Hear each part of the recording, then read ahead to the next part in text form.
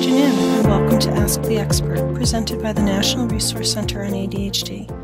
My name is Karen Sampson Hoffman, and I'd like to welcome you to our webcast, Academic Evaluations, What Parents Need to Know. Today we are hosting Missy Alexander, a parent educator with Parents Place of Maryland, a National Parent Technical Assistance Center. Today's webcast is part of our Ask the Expert webcast series, which gives our community access to top clinicians, researchers, and other professionals in the many fields of ADHD research and experience. The National Resource Center is a partnership between CHADD and the Centers for Disease Control and Prevention and serves as the national clearinghouse for the latest evidence-based information on ADHD. If you'd like to talk with a health information specialist for further information on today's topic, please contact us Monday through Friday from 1 to 5 p.m. at 1-800-233-4050 Eastern Time or online at help4adhd.org/NRC. It is a privilege to introduce today's guest, Missy Alexander. Ms. Alexander is a parent educator for the Parents Place of Maryland, a National Parent Technical Assistance Center. She leads workshops on a variety of topics and has been a guest lecturer at Towson University, Johns Hopkins University, and the College of Southern Maryland.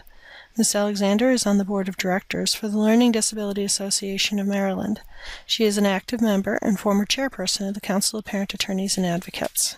Once more, we are very pleased to welcome this afternoon's guest. Ms. Alexander, if you'd like to begin.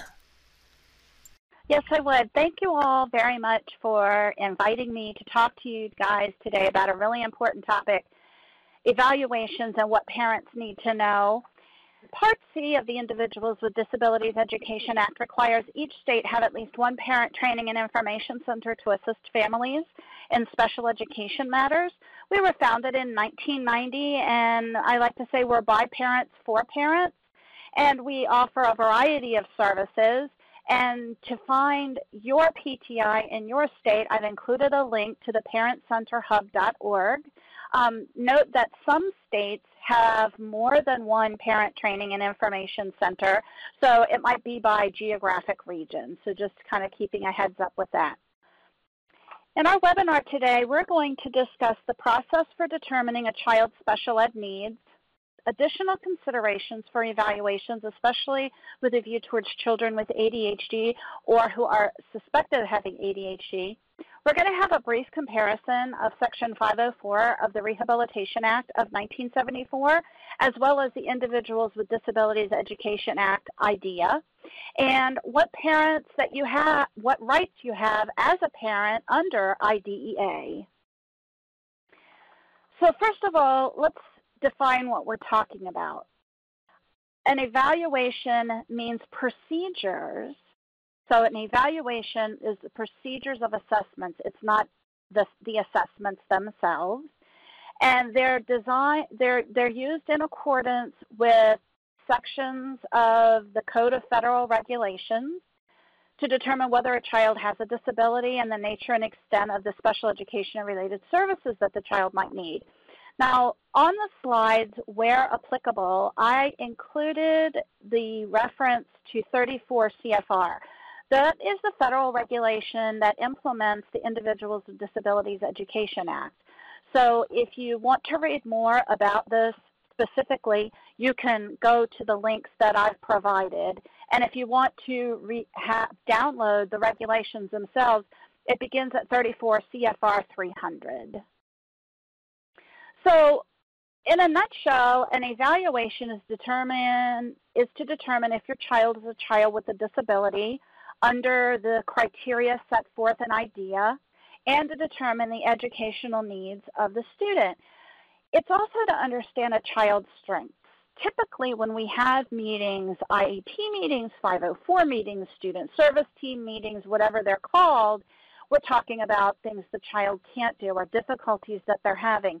But evaluations are also supposed to identify strengths, which is kind of refreshing to talk about what they can do.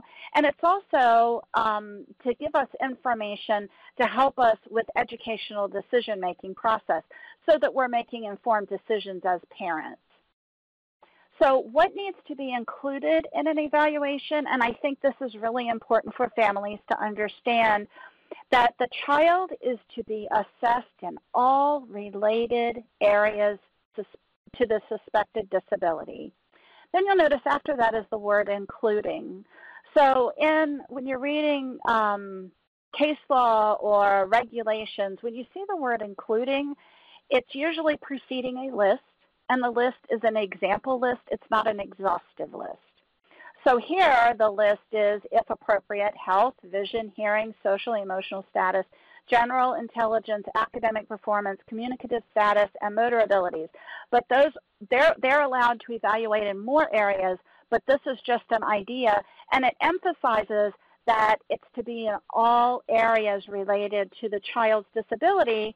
And for children who with ADHD or who are suspected of having ADHD, I feel like this reference is especially important, that the evaluation is sufficiently comprehensive to identify all of the child's special education-related services needs, whether or not commonly linked to the disability category in which the child has been classified. That is very important because of the comorbidity associated with ADHD. I believe it's from 2011 from the American Academy of Pediatrics on the prevalence of comorbid disorders for children with ADHD. And comorbid means happening at the same time for layman's purposes. So the training that I've had, I've heard Larry Silver speak, Rick Lavoie, Chris Dendy, who references Russell Barkley quite often. The likelihood of a child with ADHD having a learning disability is about 50%. Same thing with a child with a learning disability having ADHD. It's a 50%. And the AAP says 46.1%, so that's close enough.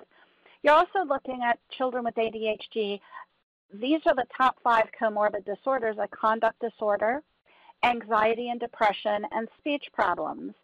So when you go back and talk about developing an assessment plan, you want to consider, do any of these comorbid areas sound like it fits your child? And if so, you want to have those areas evaluated as well.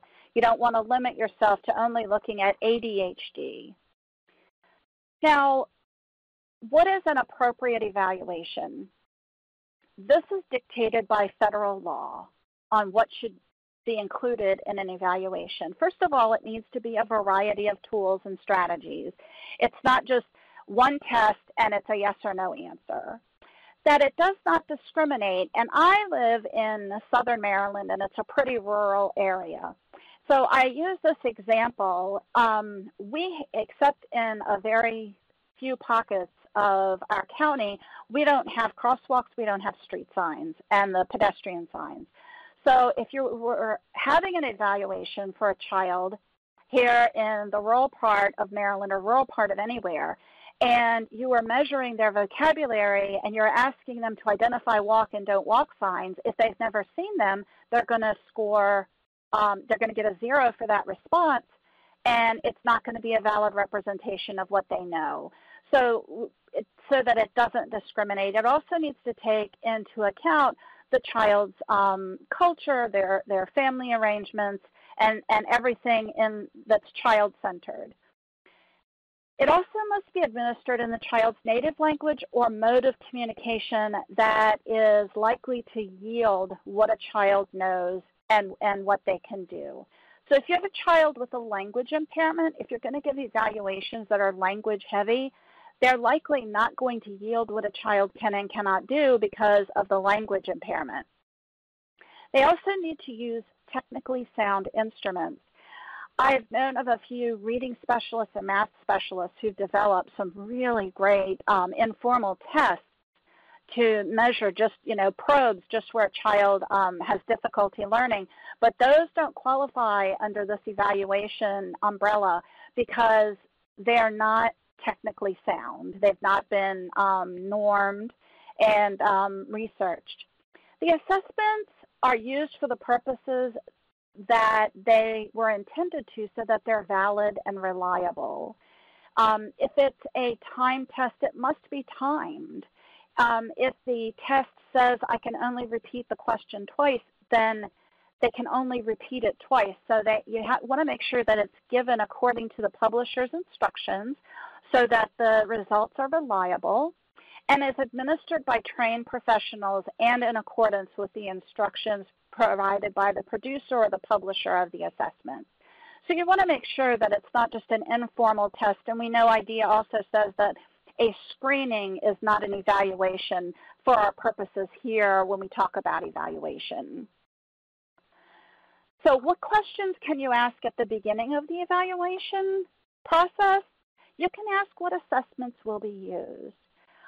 Most evaluators are hesitant to tell you which tool they're going to use because they want to have the latitude of being able to have a variety of tools available to evaluate a child. And an example of that would be a standardized academic eval that's used pretty much around the nation is the Woodcock-Johnson Test of Achievement.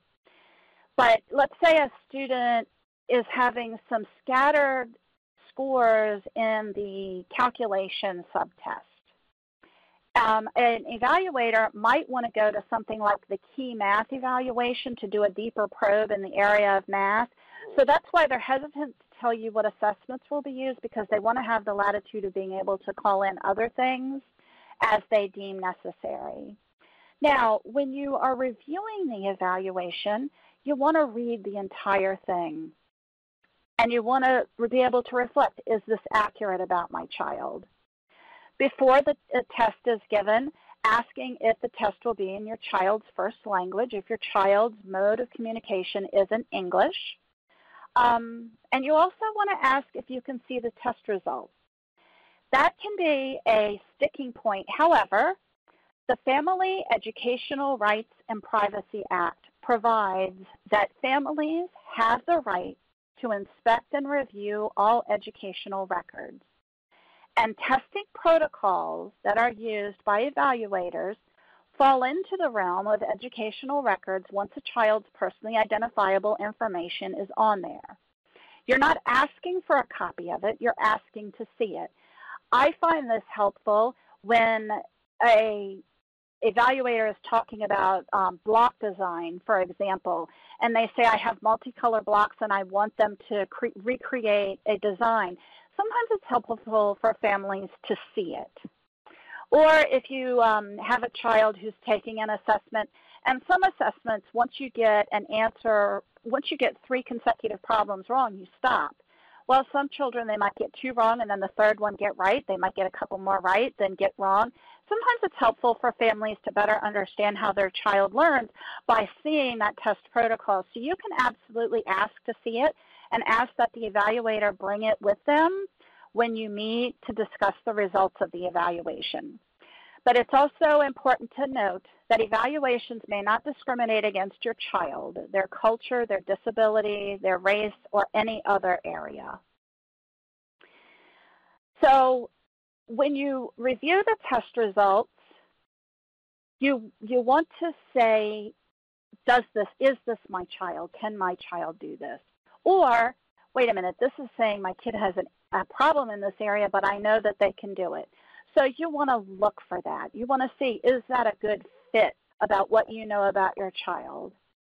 If you don't feel it's a good fit, you need to say so and you need to do it in writing. And for those of us that are Pete Wright fans, we know if it's not in writing, it wasn't said, and if it's not in writing, it wasn't done. So you need to put your concerns in writing. When you meet to discuss the evaluations, you're going to want to talk about your concerns about what you're seeing. One of the resolutions for when you may not agree with the results of the test is more testing can be done. They can drill down deeper into an academic area or an executive functioning area or a coping strategy area to see if more information can be gleaned. And then we're going to talk about this in a few minutes. You also have the parental right to an independent educational evaluation at public expense. And if you have a child who's already receiving special education, I hope that you've read your procedural safeguards document. If you haven't, I encourage you to read it a couple of times. The first time, it might not be so easy to understand, but if you read it a couple of times, It'll start becoming familiar to you, and you will see in there that you have the right to an independent educational evaluation. So what do you need to know about timelines for evaluations? So we're kind of backing up just a little bit about an initial evaluation. You'll need to refer to your state regulations regarding re-evaluations. But for initial evaluations, the federal law requires that school systems have the evaluations completed and review them with the parent within 60 days, and it's calendar days, not school days, not business days, from the date that they receive the parent's consent. And when we talk about consent, families need to understand that schools may not evaluate a child until they have the parent's informed written consent. Now, the IDEA 2004 amendments allow school systems to take families to a due process hearing if families say, no, you may not evaluate my child. And they can pursue the hearing for the evaluation only. If a family chooses to decline special education related services, then the school system may not pursue court action to force a family to accept special education. So what do you need to know about eligibility? Let's say you've sat down, you feel like the assessments are valid and that they are an accurate representation of your child's ability. You will do so at an IEP meeting.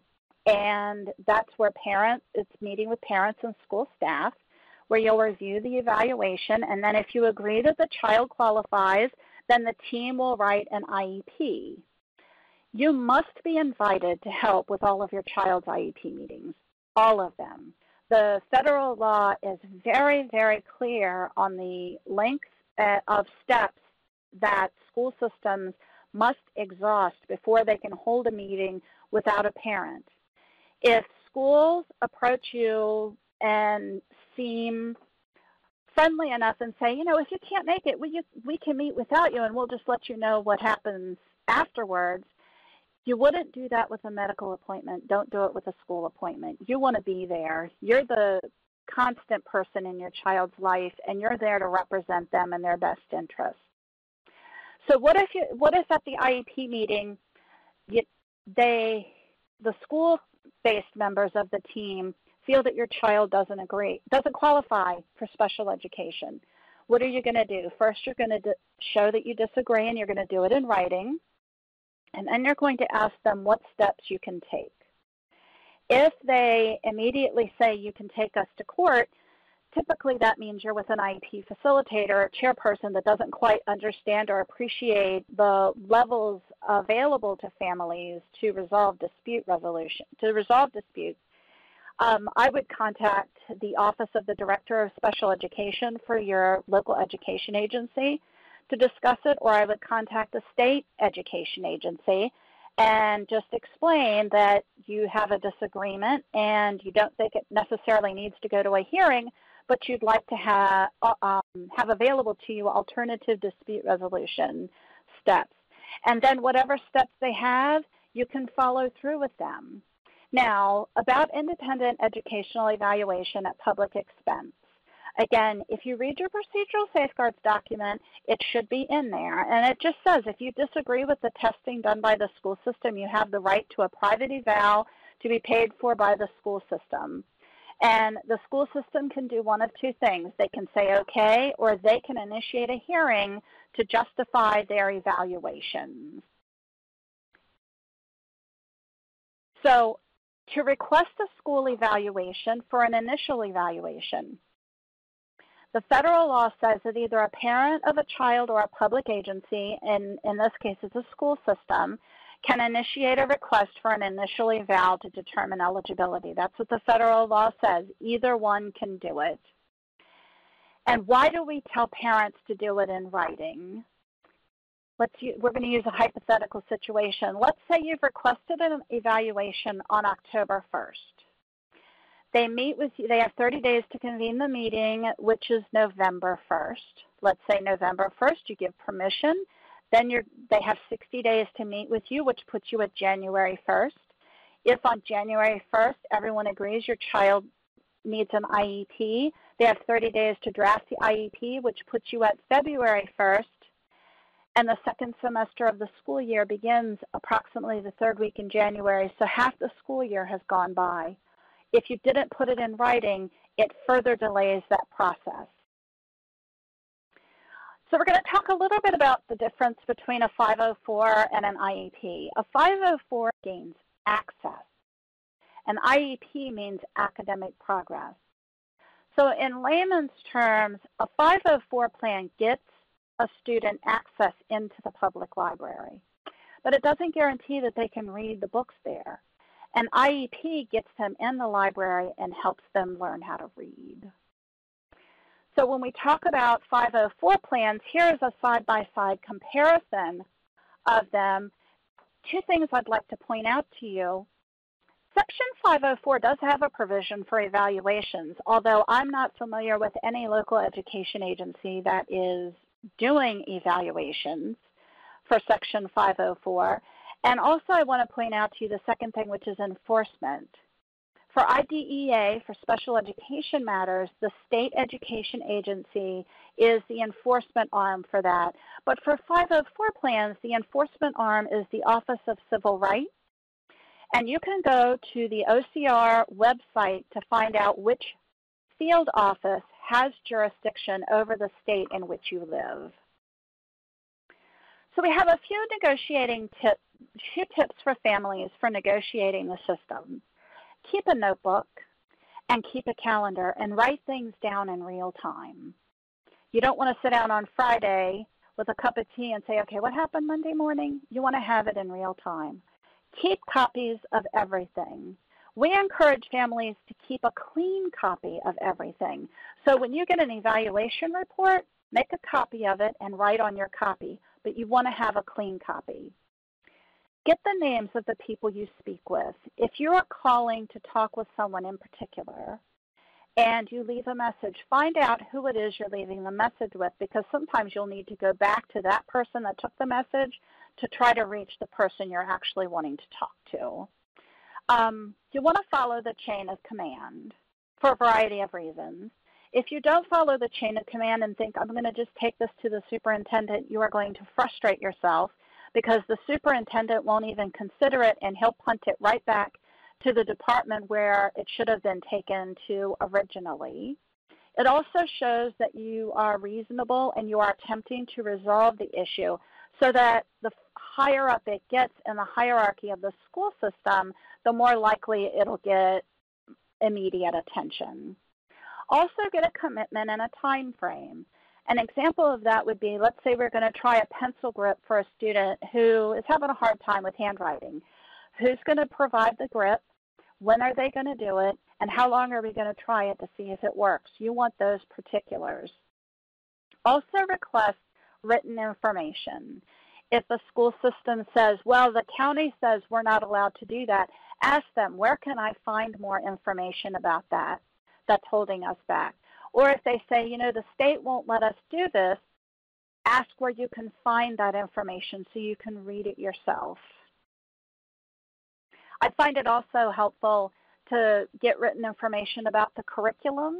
You'd be amazed reading the curriculum how social skills is embedded throughout the curriculum from kindergarten through 12th grade. And we often find that school systems say social skills aren't our problem, but it's embedded into your curriculum, so it kind of is your problem to deal with. A helpful document for families is the Frequently Asked Questions document about 504 from the U.S. Department of Education and the Office of Civil Rights. So it's not just the parent saying, I think you need to do this, it's what the feds are saying that needs to be done. It also helps you perhaps resolve some disagreements early on or know if there is truly a disagreement to be had. More quick tips for parents. We encourage families to be persistent and be assertive. That does not mean to be aggressive. but it means you want to know, well, who's going to do what and when and how long are we going to try it. If a school says, well, the state won't let us do this, or we're not sure this is a state mandate, say maybe we should call the Maryland State Department of Education and get their input on it. Don't hesitate to say, let's call somebody that maybe is higher up to get our questions answered, because that's what you're doing. You wouldn't want to do it in a threatening way, but it's truly in a collaborative way to get your question answered. Being polite and keeping your cool goes hand in hand. You know, as Pete and Pam Wright say, education is like a marriage without the possibility of divorce. Unless you can afford to send your child to a non-public placement. So your reputation will precede you, so you always want to be polite and keep your cool so that that reputation will follow you as your child goes through school. Do your homework. If your child is in a reading intervention, research it. One of the things I go by is I don't ask a question that I don't already know the answer to unless I truly need the person I'm asking to give me the information. So if your child's in a reading intervention, contact the publisher to find out how often it should be given, by whom, the frequency and duration of each session. Another resource for reading is the Florida Center for Reading Research. You want to know more about it yourself so you can ask about it. Also, networking and talking with other parents is really helpful. I frequently tell parents the wheel's been created, we just need to find it and hop on. And one of the easiest ways to do that is to network with families and talk to other parents. One way to do it, I know in Maryland we have special education citizen advisory committees in each of our LEAs. And I know nationwide there are special ed PTAs. There's also disability-specific support groups, and we encourage families to go out and find information. It's very powerful to bring information to school as opposed to sitting there and always receiving information. So finally, just a little bit about meeting etiquette. Be clear on the purpose of the meeting before it occurs. Usually, they'll state the purpose of the meeting as it begins. But if they don't, you state it, why we're here, why this meeting was convened. But during the meeting, listen carefully and take notes. We encourage families to use 2 different colors of ink. The regular color, whatever you happen to grab, but also a red pen. And I write in red ink questions that weren't answered, or answers that were received, or action items. And then at the end of the meeting, I go back and review the things that I've written in red. If it's a question that was unanswered, I'll pose it again. If it was an answer that was provided, I'll restate it. If it's an action item, I'll restate it. It helps everybody, and it ties in with the last bulleted point about asking that decisions and recommendations be restated. And another thing that we encourage families to do is ask questions about anything you don't understand until you understand. If they tell you 5 times an explanation and you still don't understand, then you ask them a 6th time. And lastly, if you ask for an IEP meeting, and it's because you're concerned about progress, about implementation, what have you, and the meeting starts and the IEP chairperson says, okay, we're going to start with progress. It's okay if you say, I would like to hear progress, but I asked for this IEP meeting specifically to discuss whatever it is. And you can say, and if after we've discussed this, you want to talk about, if we have time to talk about progress, I'm happy to hear it. So that's the essentials of Section 504 plans and IEPs and evaluations. And if you have any questions and you're here in Maryland, don't hesitate to contact us. And like I said earlier, if you're not in Maryland, there are parent training and information centers in every state. So feel free to reach out because that's what we do. Karen, I give it back to you. All right, well, I'm happy to take it back. And for our participants, we are ready for your questions. We have some questions that have come in while Ms. Alexander's been talking. And if you have, so go ahead, put them into those question box now. And we have one question from a participant who was just looking for a little clarification. She was wondering, she said she's a bit confused between the difference between the evaluation the school is doing and the evaluation that was done for her child in the psychiatrist's office. And she was wondering if one can be substituted for the other. And this is something we hear at the National Resource Center. So psychiatric evaluation could be projectives to see if an emotional disturbance is present, or it could be a neuropsychological evaluation. And sort of in a layman's terms, the difference between a school psychological and a neuropsych is a school psychological eval will identify strengths and weaknesses, but a neuropsych will tell you why they're there. And if school is evaluating your child, you want to have, you want to be able to share with your private clinician the tools school plans to use and vice versa, because the publishers of the tools say they can't be given within certain timelines of the first administration. I believe psychological, it's a year, and academic, it's 6 months because of test practice. Great, thank you. I think that's a clarification that helps a lot of our participants. Well, our next question now is coming from Sonia, and she wants to know, what is the best way for a parent to prepare for a meeting to review the draft for the IEP the IEP or the 504 agreement? And she was also wondering if parents should bring in outside evaluations to these meetings. Okay, so to prepare, I encourage families to read every word on every page of every report at least twice, preferably 3 times. The first time, it's going to seem like, okay, I'm just reading this stuff. The second time, it's going to start to click. And the third time, you're going to start to really see, okay, do you agree with this? Is this my child? Is it not my child? And if you have questions and you develop a list of your questions, send them ahead of time so that the school team can be prepared to discuss them with you.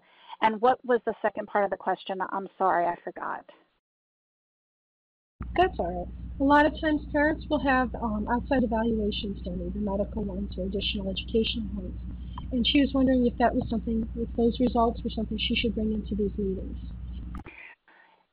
If you, that depends on your comfort level. If you have a private evaluation and you're comfortable sharing that information with the school team, you can.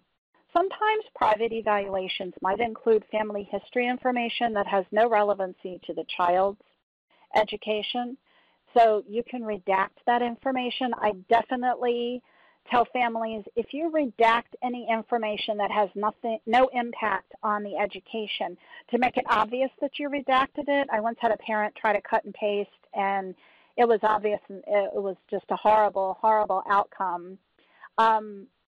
So it's up to you whether you want to share them or not. And what I encourage families to do is read the reports really thoroughly and then decide, do you agree with the private recommendations or not? And it's okay to sometimes not agree. You know, if they say your child would be a candidate for private school, but you feel strongly that, you know, you want your child to remain in public school, you can identify which of the recommendations that you're asking for and that, you know, you concur with. And when you present, if you choose to present the private evaluation to the school system is obligated to review and consider information that you bring. So they can check the box they reviewed and consider and move on. What families need to do is say, I'm asking for these recommendations.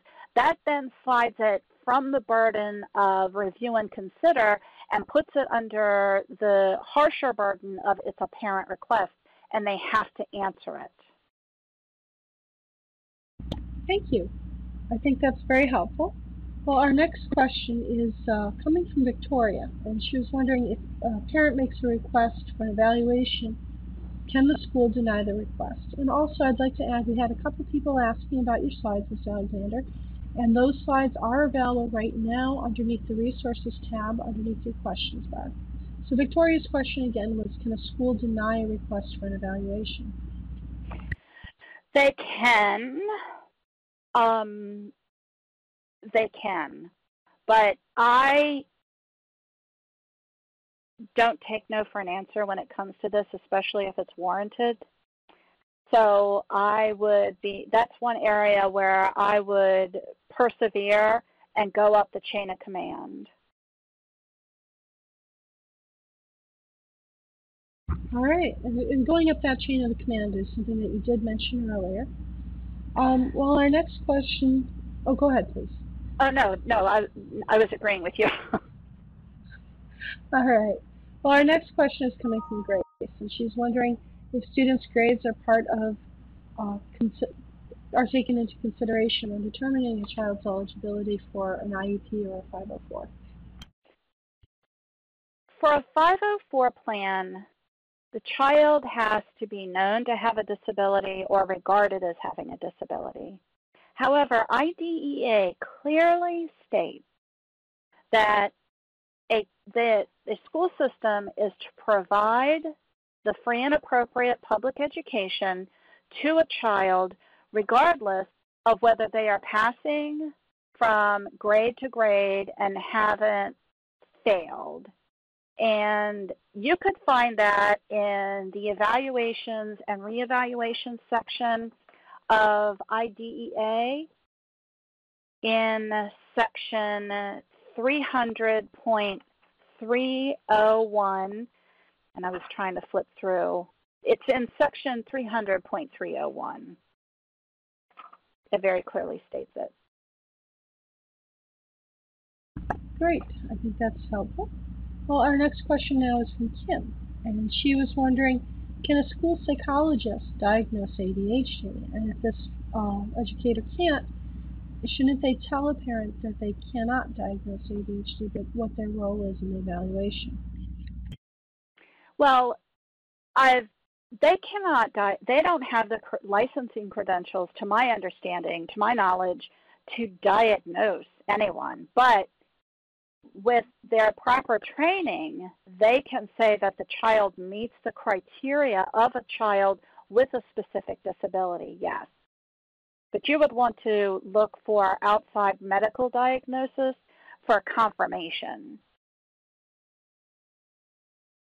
Great, thank you. That's a question we do receive at the National Resource Center. And again, school professionals, school personnel, they're not in a position to do the medical evaluation or make a diagnosis, so that helps.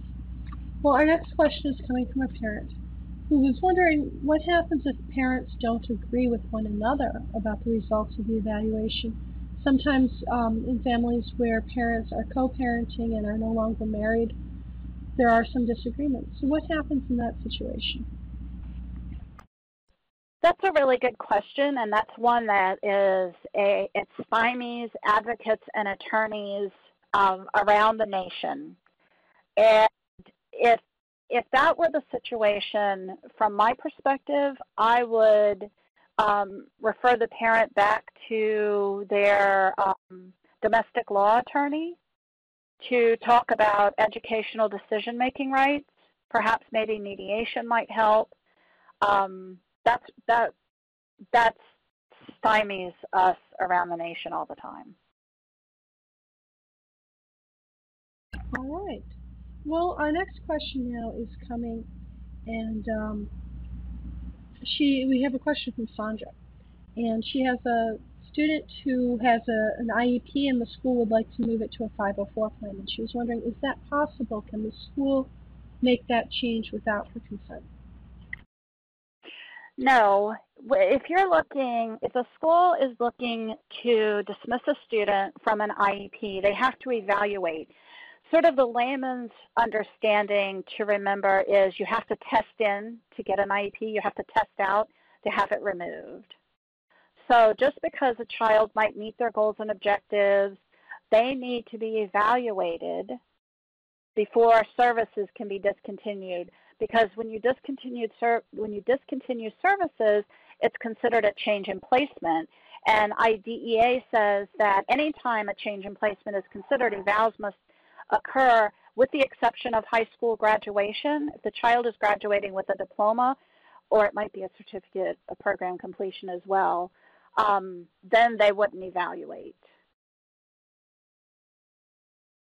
Great.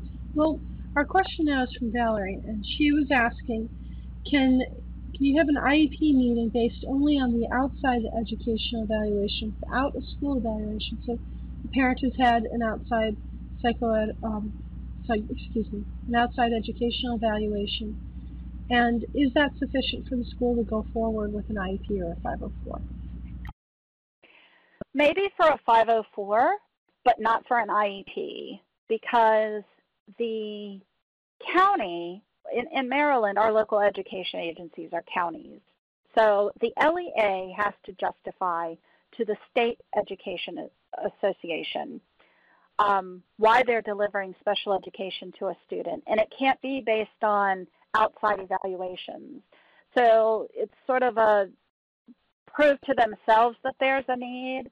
There's nothing to prevent them from accepting the outside assessment and findings and recommendations, but they're careful with that because some school is provided under IDEA to provide a child with a free and appropriate public education.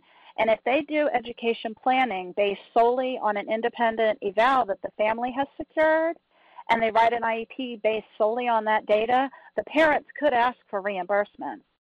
So it's sort of two-pronged. They'll evaluate themselves because the state could come in and do an audit, so they need to show that they've done their due diligence. And also, too, they don't want to step into the gray area of faith and reimbursing the parent. All right, thank you. I think that's a good answer. We have a lot of parents who do ask us that question. Well, our next question is from Paul, and he was wondering, what should a parent do if a 504 plan is in place with accommodations, but parents looking at things and don't think those accommodations are being followed? Well, you'd want to ask. I kind of go in with a positive and say, show me how this is being done. Because from what I'm seeing, and then I'll give my justification why I'm concerned that it's not being done. And if it's a two-prong. There's failure and then there's refusal. And I just had this conversation with a family this morning. Are schools failing to implement the plan, or are they refusing to implement the plan? If they're failing, I would want to work collaboratively to help them meet the plan. If they're refusing, then you would have grounds to file a complaint with the Office of Civil Rights for disability discrimination. All right, thank you.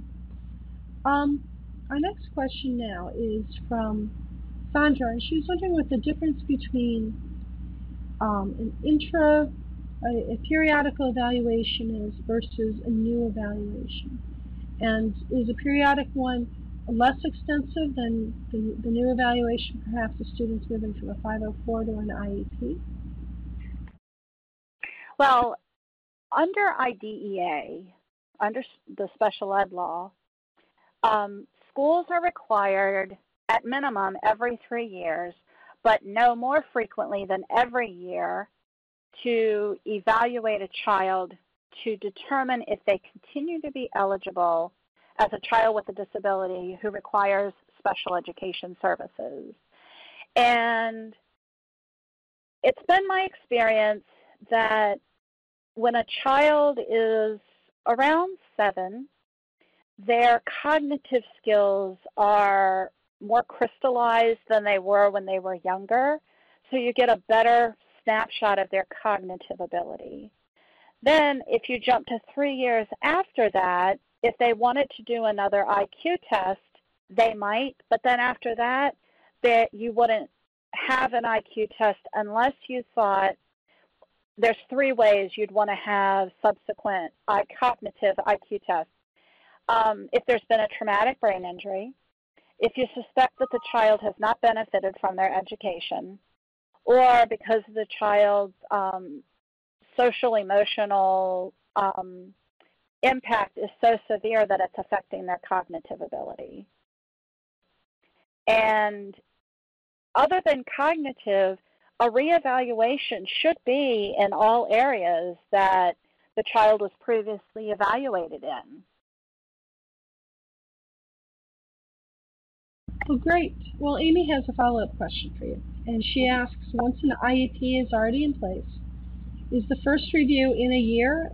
Does it take a year before it's reviewed? Or is it reviewed sooner? And what can a parent expect during that? That's a good question. They have to review it annually, but you don't have to wait for an annual review. You don't have to have a formal IEP meeting either to talk about progress. You can have a parent-teacher conference with the gen ed teacher and the special ed teacher to talk about IEP implementation and progress and interventions. And when we talk about interventions, we're also talking about behavioral interventions as well as academic interventions. You should get a progress report at least as often as children in general education get report cards. So that you can review your child's progress there. So you can ask for meetings. You don't have to wait for the annual meeting, but I also caution parents, you don't necessarily have to have an IEP meeting to talk about progress.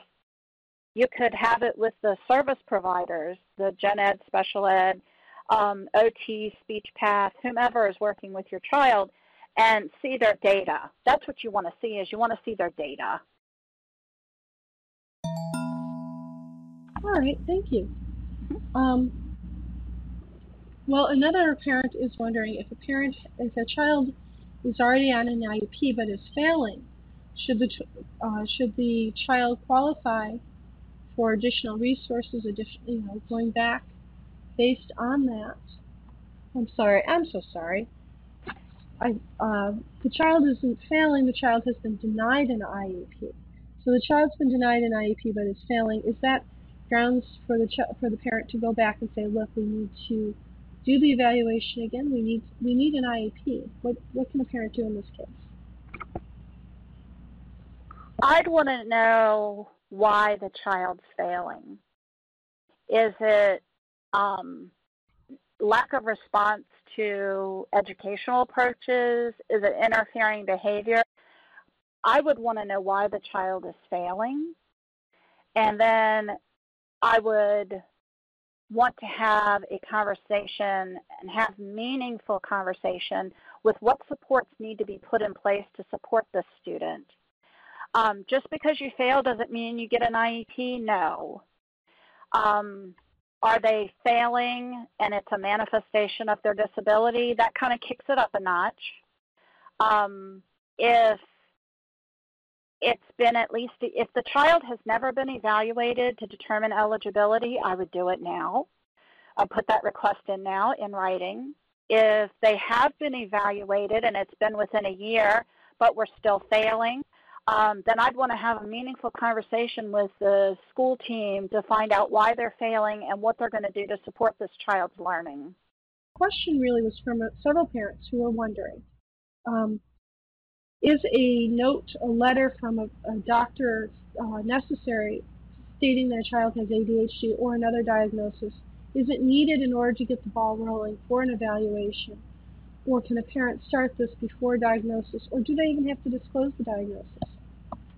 The parent can start it before there's a diagnosis, because remember, the academic team is going to say whether they meet the criteria as a child with a disability.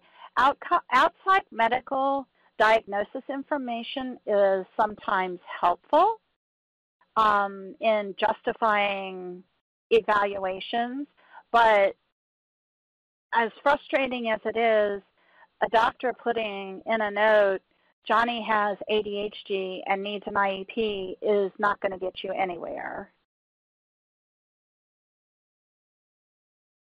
All right, thank you. Well, our next question comes from Paula, and she wants to know, how can she get an IEP case manager to provide more concrete, practical evidence of actual progress? What does she need to do to really see that this is working?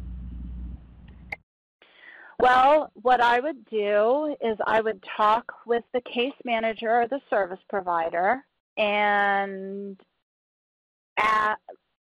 it depends.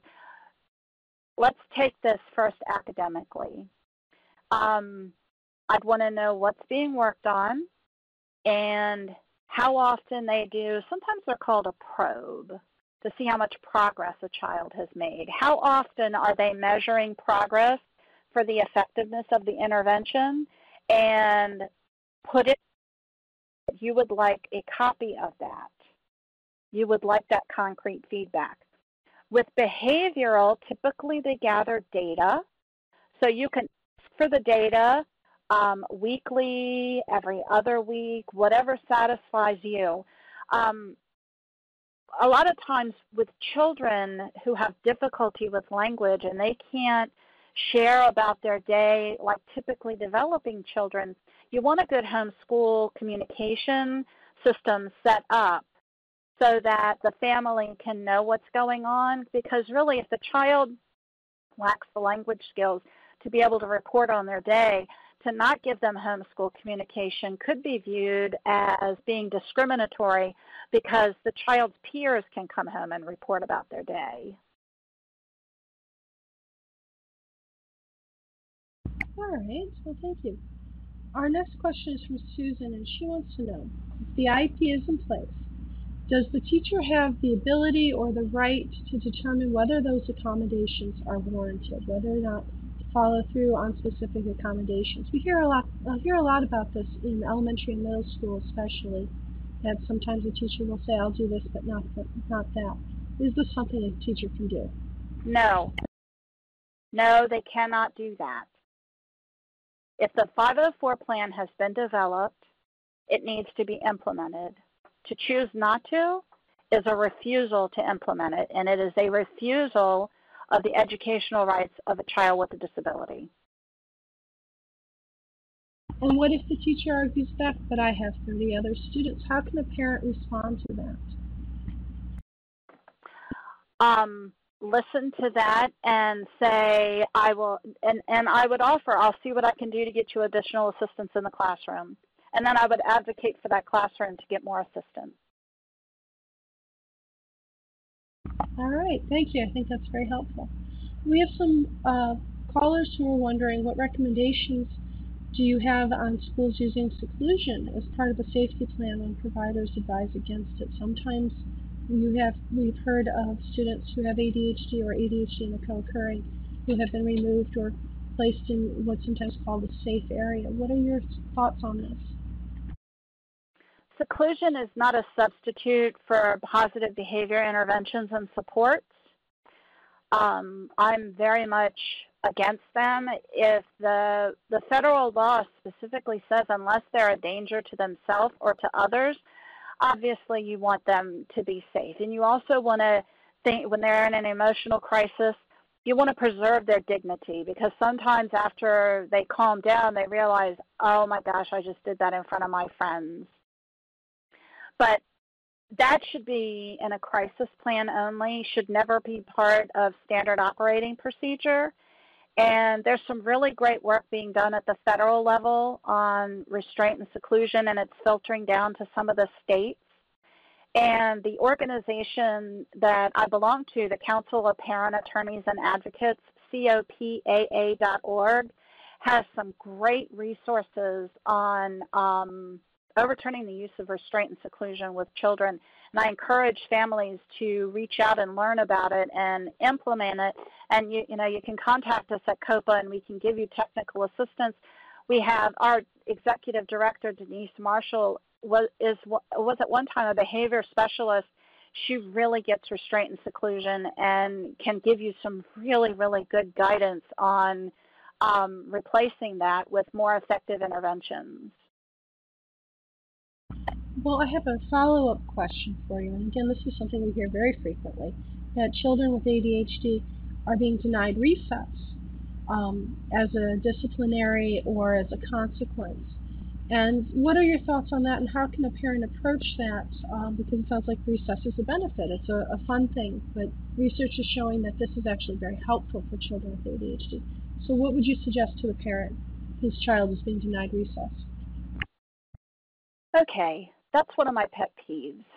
The American Academy of Pediatrics says that we're raising fat kids and then schools take away their recess. So we can't win. I fight to never have recess withheld for a child, especially a child with ADHD. They need that gross motor, that heavy input. What I have done is written into plans 504 and IEP that recess will not be withheld for any reason.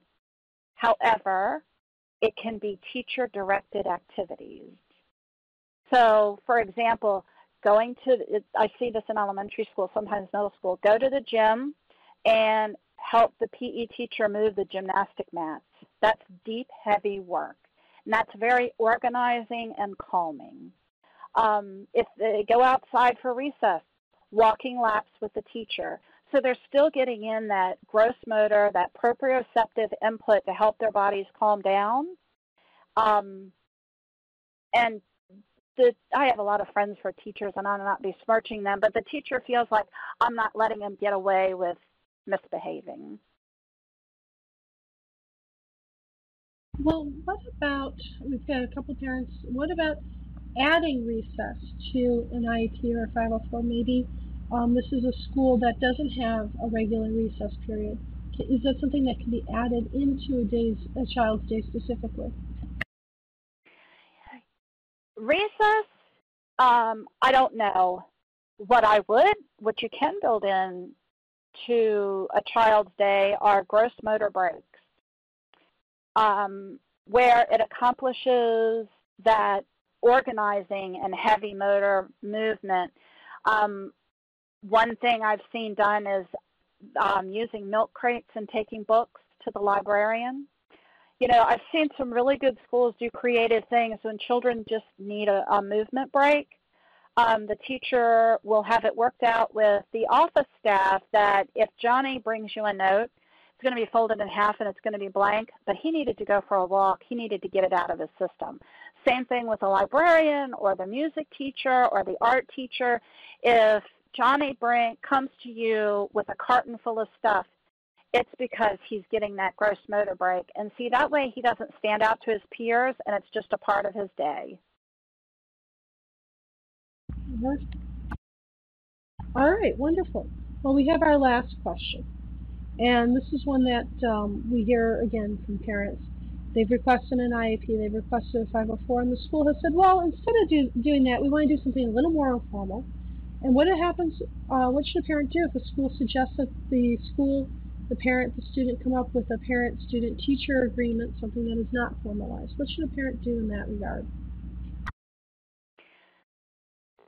It's going to make you feel uncomfortable, but I would reject it. And on the sole purpose of because there are no procedural safeguards attached to it. And I've sat at meetings, you know, and where the IEP, I remember exactly where it was, the IEP chairperson said, well, we don't have to get all legal. And I said, we're not trying to get legal. There are no procedural safeguards attached to that plan, which means if a teacher chooses not to do it, you have no recourse. If the child warrants an informal plan, why can't we put it in a 504 plan? Wonderful. I think that's the phrase a lot of parents will find empowering. If a child warrants this, why can't we put it into the 504 plan? Mm-hmm. Well, this has been very valuable information, very helpful for many of our parents. We've had a lot of parents offering you thanks for your time today. And to our participants, we've had many questions, and we haven't been able to get to all of them today. If we didn't get to your question, please contact us at the National Resource Center. And you can reach us either online at help4adhd.org/NRC for National Resource Center, or call us Monday to Friday from 1 to 5 p.m. Eastern Time at 1-800-233-4050. We hope you've enjoyed our webcast.